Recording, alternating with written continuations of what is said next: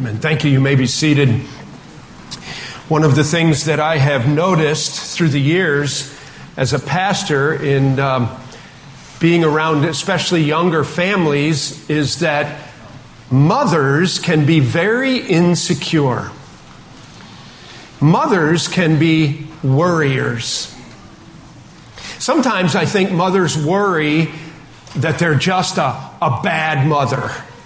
My kids are never going to turn out well, and I am the one that's ruining their lives. I remember one time when Jonathan was a little boy, Janet was seeking a new relationship with a pediatrician. He was beginning to grow up a little bit, and he was preschool, but getting older, and she needed to establish a new pediatrician. And so she went to the doctor, and she came home, and she had a real sheepish look on her face, and I was asking, well, how did it go? And she said, I think I'm just a terrible mom. She said, the doctor began to ask questions, and he was talking to Jonathan, and we were there getting acquainted, and he said, now, Jonathan, do you like to ride your bicycle? And Jonathan said, yes, I love to ride my bicycle. And he said, now, you wear your helmet when you ride your bicycle, don't you? And Jonathan said, oh, no, I quit wearing my helmet a long time ago. And Janet kind of shrunk back a little bit, and then he said, well, Johnny, you're still riding in your car seat, aren't you? He said, oh, no, I'm big boy. I don't ride in my car seat anymore. So you buckle in your car seat. Oh, and Janet shrunk down a little bit more, and he asked a few more questions, and the quiz wasn't going very well, and finally he got to a question. He said, now, how about guns? Do you have guns in your home? I'm not sure it was really his business, but he said, Jonathan said quickly, oh yeah, my daddy has lots of guns. And he said, now they're in a safe, right? They're locked up in a safe. Now this was a good day for me because I had been trying to figure out how to approach Janet that I could spend about $1,000 on a safe. I didn't have a safe. And she's telling me the story, and so now she feels about 2 inches tall. I forgot to tell you that back on the seatbelt story, Jonathan piped in with the doctor, said, now, you're in your car seat, right? No, you wear your seatbelt. He said, no, lots of times, he said, something like, I ride in the back of my daddy's pickup truck down the road. He said, well, I don't know if we did that one time from my driveway to the pavilion entrance. We always usually cutting through the woods, a little detail he left out. But back to the guns, he said, your daddy has a safe at home, right? He said, no. And Janet came home, and one of the first things she said as she was telling me this account, she said, and don't you think you better go buy a safe right away? And I said, that's a good thought. Let me consider that. Well, moms, I want to encourage you today. I want to tell you, as I watch our congregation, you're doing a better job than you think you are. We have so many wonderful mothers here, so many wonderful children, and we're blessed, aren't we? And I want to encourage you, mothers, today, to worry a little less and to get your eyes on the Lord. I invite you to turn to Galatians chapter 5, and how I want to encourage mothers today is I want you to recognize the fact that your children actually are catching more from you than they are learning day to day from your words. Where I study down in my dungeon, the part of our unfinished basement where I have a desk arrangement and I have pictures plastered to the wall to try to bring a little bit of life from the gray cement block. Straight ahead at my study desk is a picture of my family taken about 1964, 1965. And it's the five of us, 4 siblings and myself, my mom and my dad. I like it that I'm standing right in front of my mother and her hand is on my shoulder. I look at it often. It's a very dated picture. You can tell it's the mid-60s. And I think about my mother as a pastor's wife, as a mother of 5 children, some teenage daughters down to my younger brother who was about 2 or 3 years old in the picture. All of the demands on her life, all of the things that she was dealing with, and on top of it, very low income where my dad served in his church there, always trying to make do. And I think about all of the ways that my mother taught me, most of which was not in a structured setting. I recognize that we have many homeschool teachers here in the forms of moms and children, and that you teach your children, and you're there learning a lot. We have a wonderful graduation coming up, but more than anything, your children will learn just from the spillover of your life. How you live your life is teaching your children. We're in Galatians chapter 5 today in our home and family series as we seek to encourage mothers. We're asking ourselves the sort of dumb question, where would we be without mothers? Well, duh, we wouldn't be here for one thing. But I really want to ask that question, where would we be without our mothers? How much our mothers contribute to our lives. And what I want to do today, and the subtitle of our sermon in Galatians chapter 5, is that there are 9 marks that I want to encourage you with, mothers, today, that are the marks of an influential mother. As you live out the fruit of the Spirit in your life, your children will catch it. It doesn't mean they're going to catch it overnight, and it doesn't mean you can't have children that will break your heart. But I'm telling you, don't despair. Stop worrying. Get your eyes on Christ and let the fruit of the Spirit be evident in your life. Now, interestingly enough, Galatians chapter 5 is not written to mothers. It's written to a church, and we're a church, so the message is for the whole church with an encouraging application to mothers. Let's read our text. It's Galatians chapter 5, and we begin with verse 16, and we'll read through verse 24. But I say, walk by the Spirit. Okay, stop. Notice that it's a capital S. It's talking about the Holy Spirit. Let your life be ruled and governed under the control of that member of the Trinity, the Holy Spirit. We have God the Father, God the Son, God the Holy Spirit. When you have been to the cross and you've accepted Jesus Christ as your Savior, you're a child of God. The Bible teaches us clearly that the Spirit of God indwells the believer. One of the ministries of the Holy Spirit is to guide us in our decision making. But I say, walk by the Spirit, and you will not gratify the desires of the flesh. For the desires of the flesh are against the Spirit, and the desires of the Spirit are against the flesh. For these are opposed to each other to keep you from doing the things that you want to do. Don't you know that feeling? I want to be a better mom. I want to have better self-control. I want to stop being angry. I want to love my husband better. And you have a desire, but it's using in contrast to the ministry of the Holy Spirit, this word, the flesh. What's he talking about? Flesh. He's talking about our natural selves in the form of our body. We have desires, we have thought patterns, we have attitudes. And some of that we struggle to bring in under the control of the Holy Spirit. Some of us have lived terrible lives outside of Christ. And then we go to the cross. We understand that Christ died on the cross for my sin. I accept His forgiveness. God wipes away the record of my sinfulness.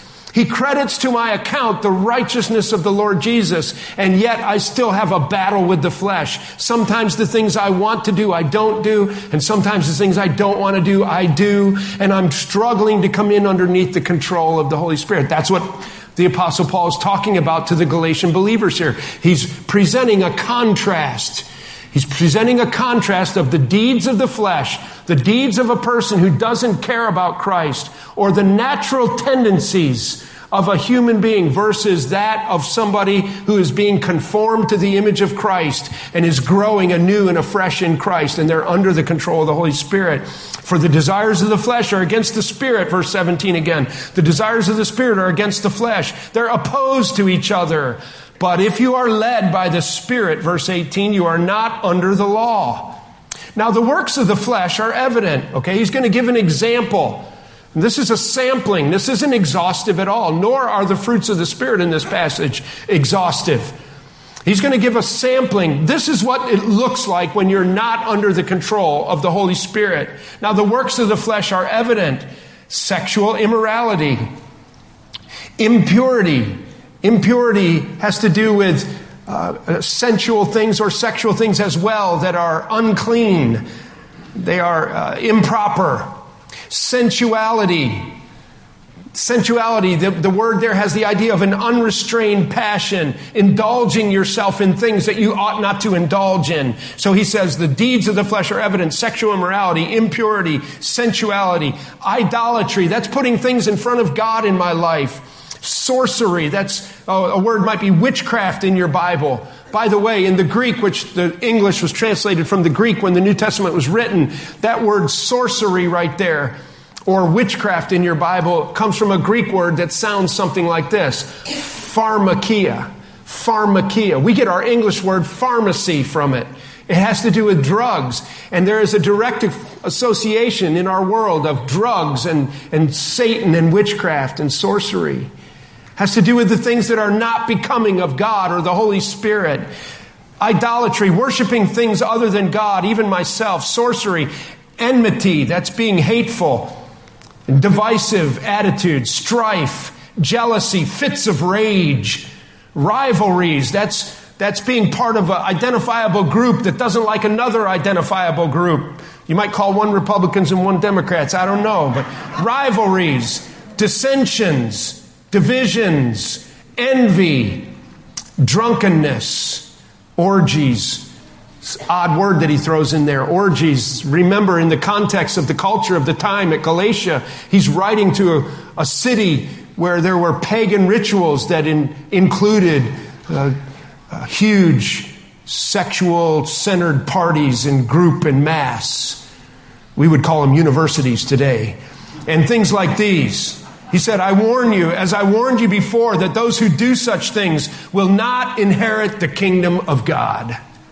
Now that's a scary thought, isn't it? So notice that he's building this contrast between the deeds of the flesh, the deeds of the Spirit. He gives this sampling list of horrible sin, and then he says, and if you're characterized by these, you will not inherit the kingdom of God. And that bothers people because, as Paul even admits in the passage, there are times when we struggle with the flesh. I mean, you don't have to raise your hand, but who's had a fit of rage lately? Who's lost their temper?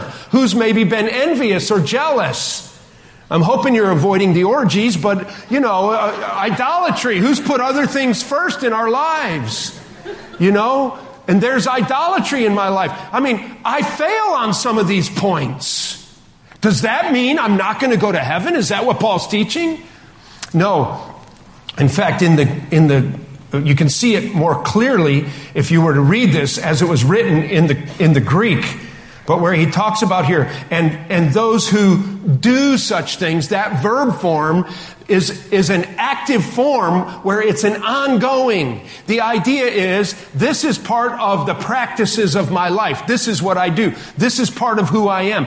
I do this stuff and I'm regularly doing it. It's ongoing. It's not the battle and a failure and then 1 John 1:9 confessing my sin, but it's ongoing. In other words, if you read that sampling list and you say, I'm a born-again Christian, I know Christ, but if the people around you, if we were to do some investigative journalism and the people around you were to bear testimony of the fact that you've got this stuff going on in your life on an ongoing basis, here's Paul's point. You had better recognize whether or not you're really saved and going to heaven, because people who do this stuff are not, this is not Christian behavior. This is not born-again behavior. This is not the behavior of people who've been to the cross.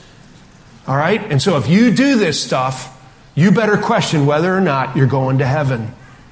That's not the way believers in Christ are to live. That's what he's saying. And so he says, I warned you before that those who do such things will not inherit the kingdom of God, but the fruit of the Spirit is love and joy and peace and patience and kindness and goodness and faithfulness and gentleness and self-control. And then he says it again. Against such things like these, there is no law. In other words, just like he said up in verse 18, you're not under law. Nobody, the Senate this week will not meet, our local congressman will not meet to create a law to regulate gentleness, kindness, self-control. You don't need law. When you're under the control of the Spirit, there are no laws that are needed to regulate and hold back the sinfulness. Laws are to hold back evil. You're not under those kind of laws. Spiritual law or governmental laws. And those who belong to Christ Jesus have crucified the flesh with its passions and desires. If we live by the Spirit, let us also keep in step with the Spirit, verse 25 says, and we'll stop.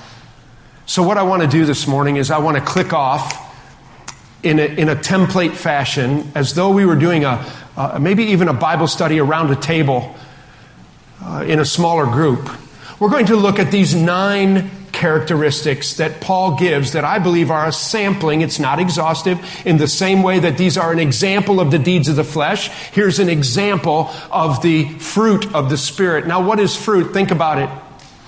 I've got a little apple tree that I planted. I planted a tree in my yard for each of my grandchildren, and an apple tree for Noah, and I was mowing when I went by the other day, and I haven't pruned it. I don't know about fruit trees. I haven't paid attention. And I'm not sure it's going to have apples on it, and I think maybe I got to prune that tree, but I've seen lots of old apple trees have apples. But I know it's an apple tree, and it's not going to be it's not going to be a cherry tree, and it's not going to have strawberries on it, and it's not going to have pears on it or blueberries. I don't know much about fruit trees. So. What is fruit?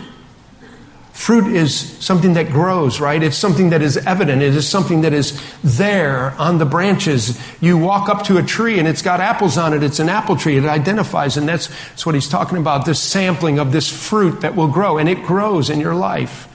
It just produces. It shows up. And so I want us to be encouraging our mothers, particularly this morning, that you need to stop worrying so much. Kids, you're going to pay me for this. Stop worrying so much about spelling tests and math and things like that. It all matters. But the greatest way you will impact the life of your child is by walking in step with the Spirit from the spillover of your life. And someday they'll turn around and think about their mother, and they'll realize all of the things that they learned without even realizing it because of the fruit that just showed up in your life. Now we're all beholding to this passage. You also want to have a little sliding scale in your mind here, maybe of 1, that's no fruit, and 10, that's like abundance of fruit. As we click off these 9 things, where am I? Am I showing that kind of fruit of the Spirit in my life, or am I down by a 1, or am I closer to 10? Where am I on the sliding scale? That's up to you to be doing in your own life. The first one is love. Notice these 9 markers, and this is the markers that will influence our children above all else. Number 1, love. It's agape love here. You know that in the Greek form, there are 3 kinds of words for love. One is eros. We get the English word erotic from it, and that's self-explanatory. It's a physical kind of love, sensual kind of love. Secondly, we have phileo. That's a brotherly love.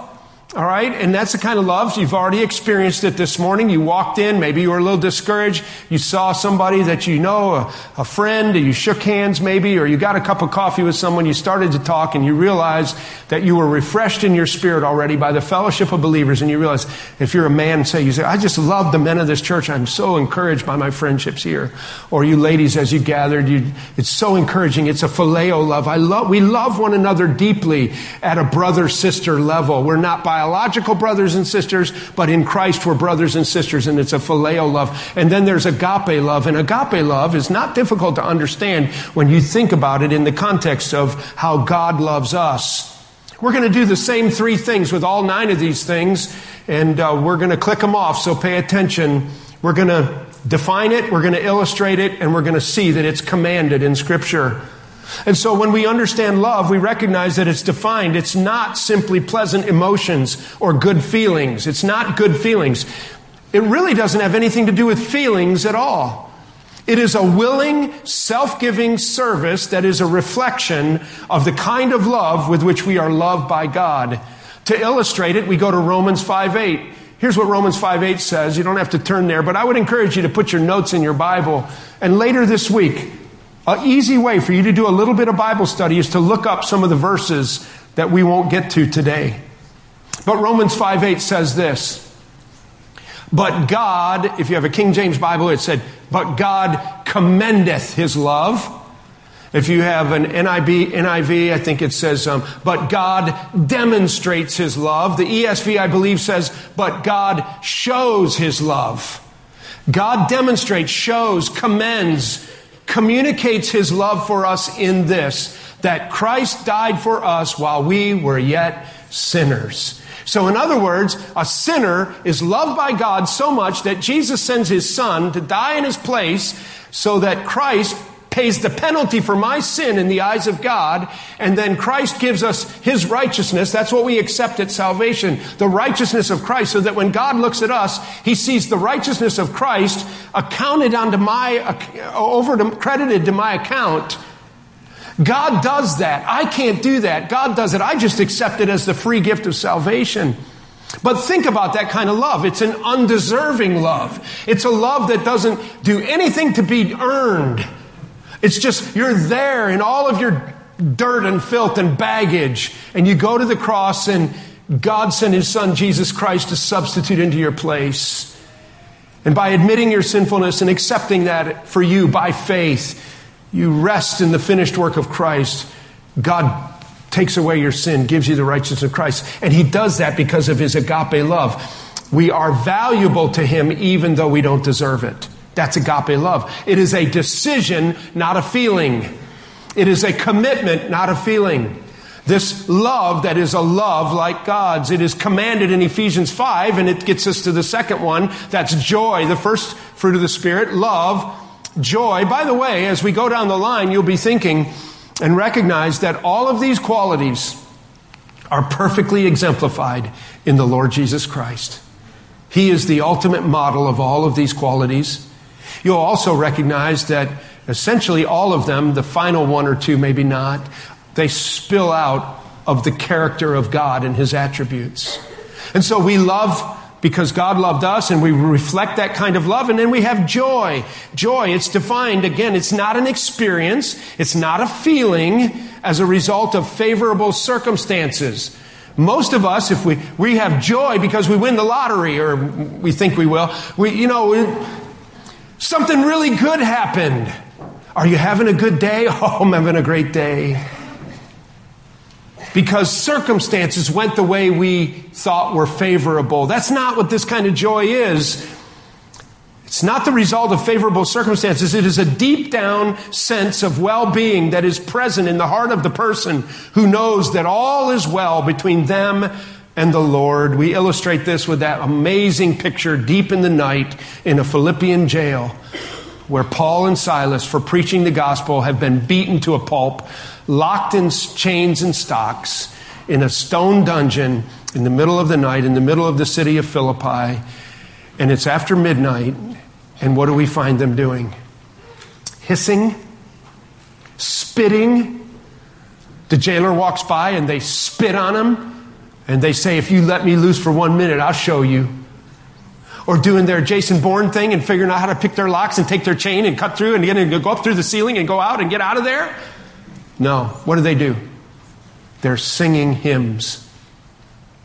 They're praising the Lord and singing hymns. What a testimony of a deep-seated joy that never goes away, regardless of my circumstances. You cannot rock my joy.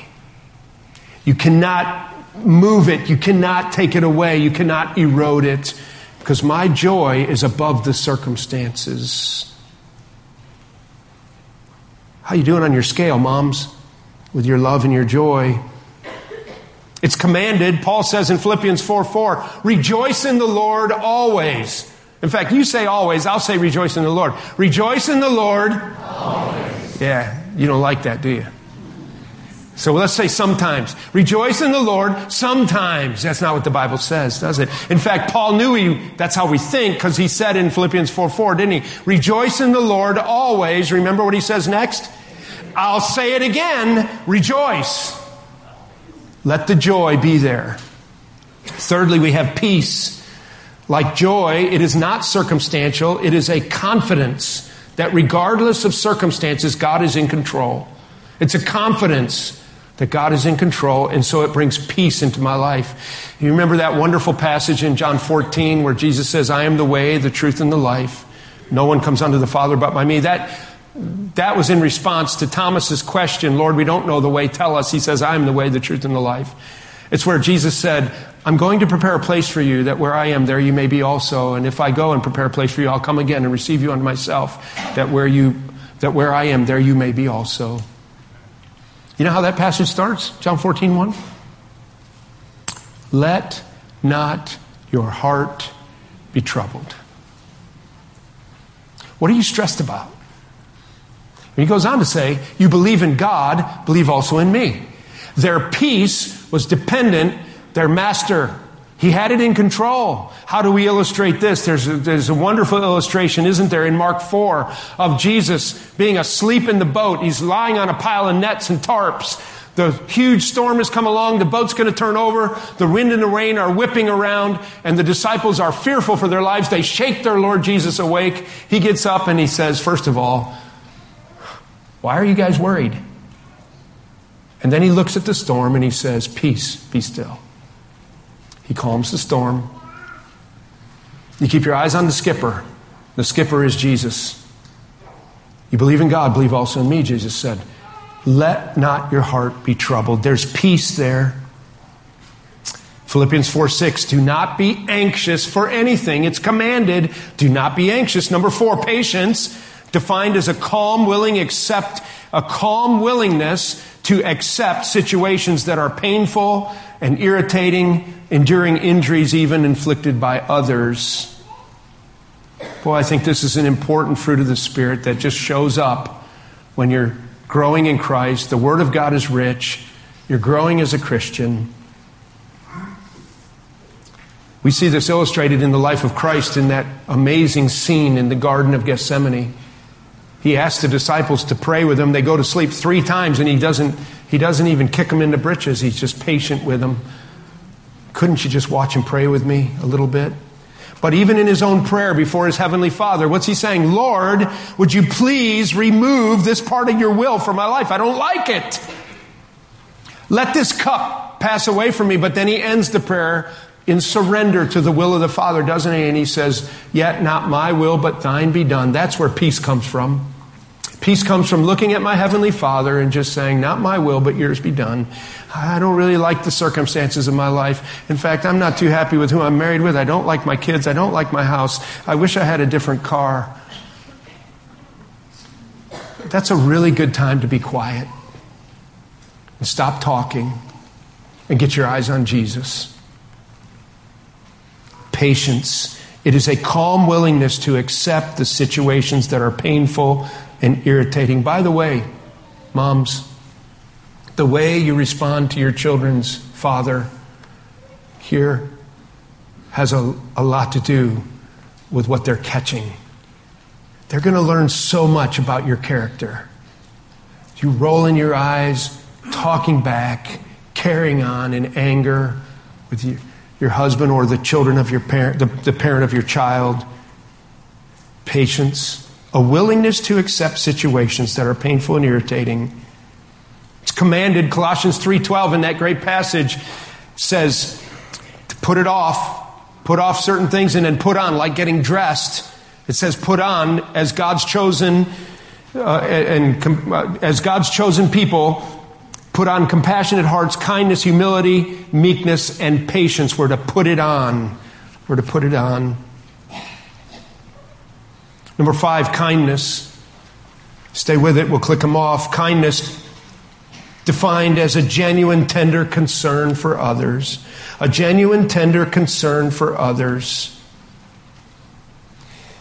I read a story about Abraham Lincoln that touched my heart. I assume it's true.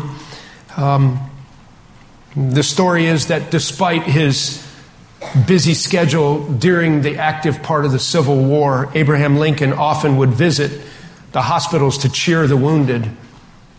On one occasion, he saw a young fellow who was near death on his cot. He walked over to the guy and he said, "Is there anything I can do for you, boy?" See?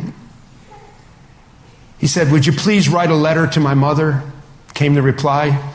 Unrecognized by the soldier, the chief executive sat down and wrote as the youth told him what to say. The letter read, "My dearest mother, I was badly hurt while doing my duty and I won't recover. Don't sorrow too much for me. May God bless you and Father. Kiss Mary and John for me." The young man was too weak to go on, so Lincoln signed the letter for him and then added this postscript, "Written for your son by Abraham Lincoln."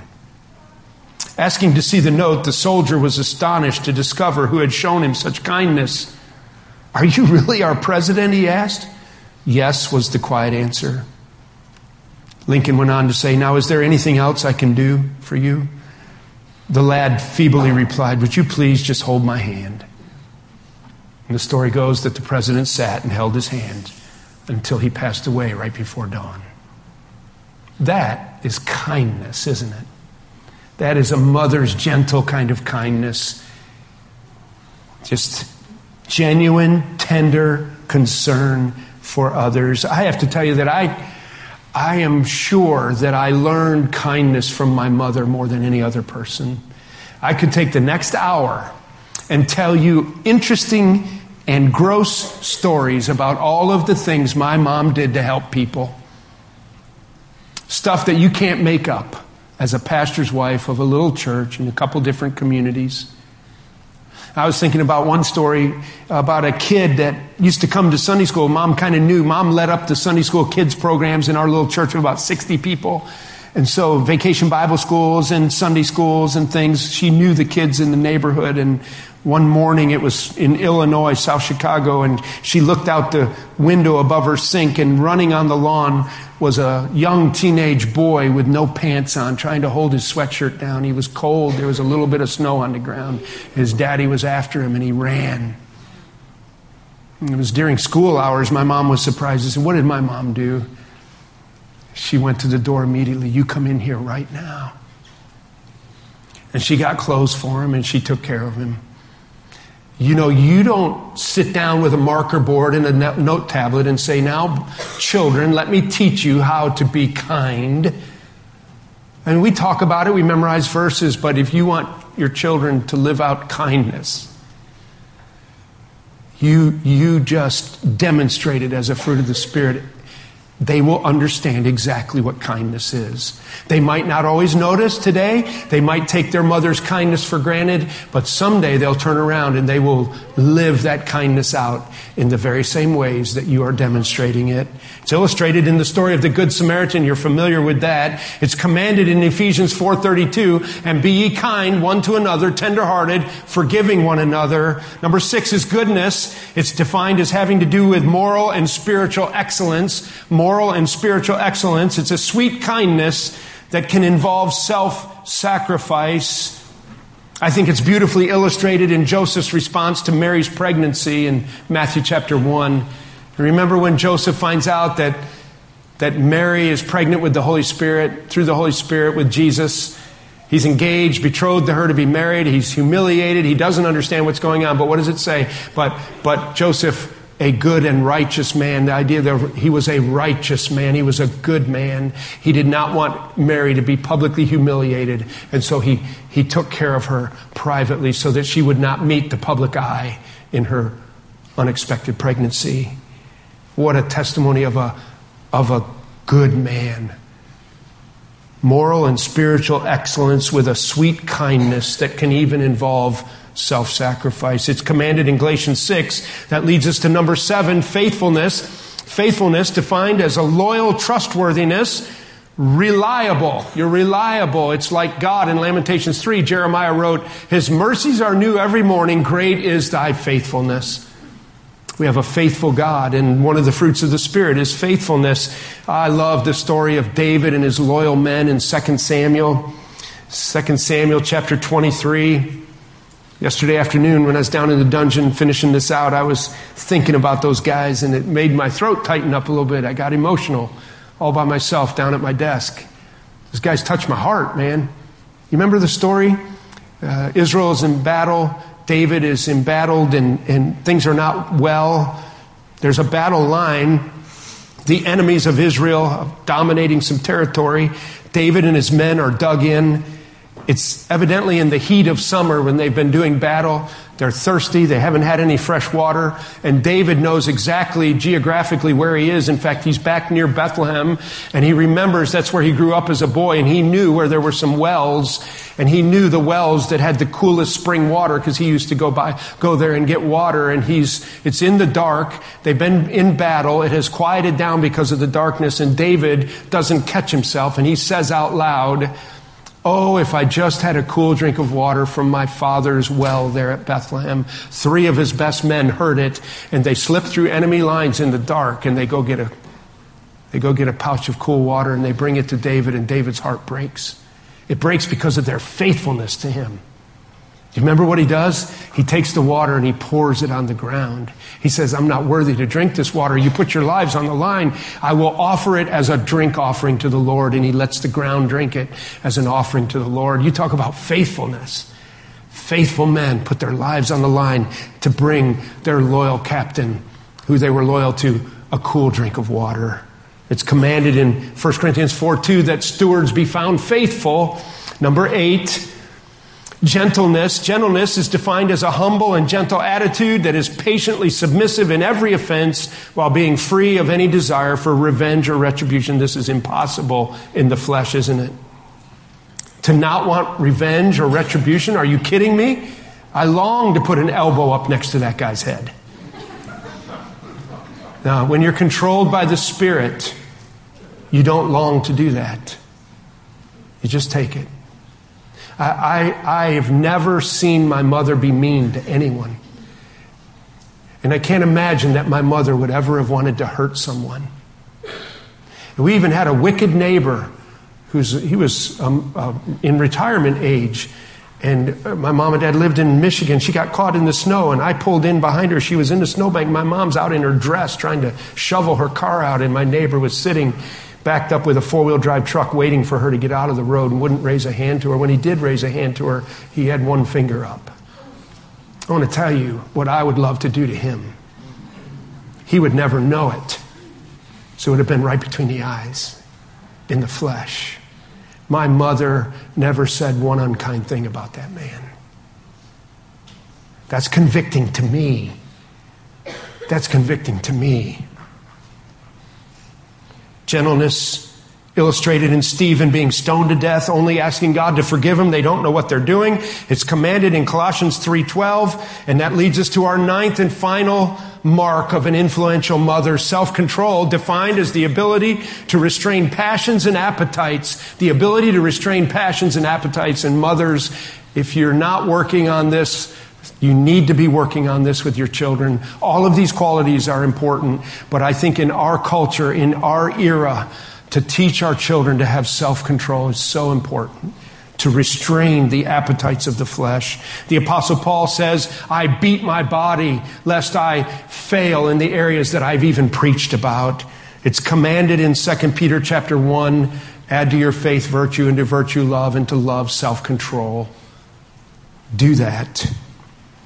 Have you seen, number one, in conclusion, the inseparable bond here between the fruit of the Spirit and obedience to God's Word? Have you seen that? So in other words, if you're not walking in obedience to God's Word, these fruits of the Spirit will not be evident. And if these fruits of the Spirit are evident, it means that you are being obedient to the Word of God. Secondly, the Christian cannot make this fruit grow. You cannot make this grow. You cannot wake up tomorrow morning and say, I'm going to grow this fruit in my life. What you can do is surrender to the Word of God, surrender to the will of God, have a spirit of pliability in the hand of God, following after Christ with a willing spirit, and the fruit of the Spirit will just produce. It will just show up. I've seen it in a lot of you.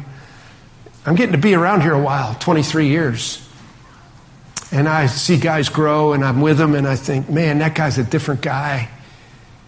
He doesn't even know he's growing. The Spirit of God is just growing fruit in his life. The Spirit of God will grow you. The fruit will be there. You surrender to Christ. You have a willing obedience to the Word of God, and the fruit will produce. You can't stop it. You cannot not produce fruit if you're a Christian and you're walking with Christ. Number 3, a life characterized by this fruit will have incalculable influence. It will have incalculable influence. I really don't know that I can remember one thing that my mom taught me with her words. I'm sure there were many, many, many things. Say please. Say thank you. She was my youth leader. She was my Sunday school teacher for many years. But I can hardly remember the things she taught me with her words, but I could stand here now the rest of the afternoon and tell you all of the stories about my mom and the fruit of the Spirit in her life that I just now remember. It's there. Moms, you're doing a better job than you think. Stop worrying. Stop telling yourself you're a terrible mom. Get your eyes on Jesus and watch the fruit begin to grow, and it will impact the lives of your children. May God bless you in it. Let's stand together and close in prayer. And so, Father, we thank you for our mothers today. We don't know where we'd be without them. We would be lost souls.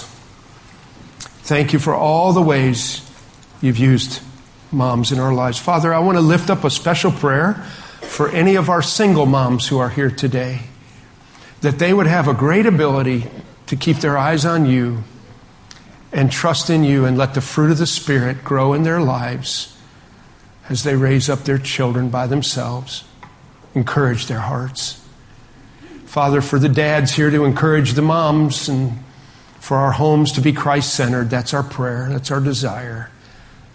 Thank you again for the beautiful display of young families in the front of the auditorium this morning. Bless them as they go their way now and raise up their children in the years ahead. Protect them, cover them, encourage them. Give us a good day now as we celebrate our mothers and as we reflect upon all that they mean to us. In Jesus' precious name we pray. Amen. Amen. God bless you. You may depart. Chairs stay down today.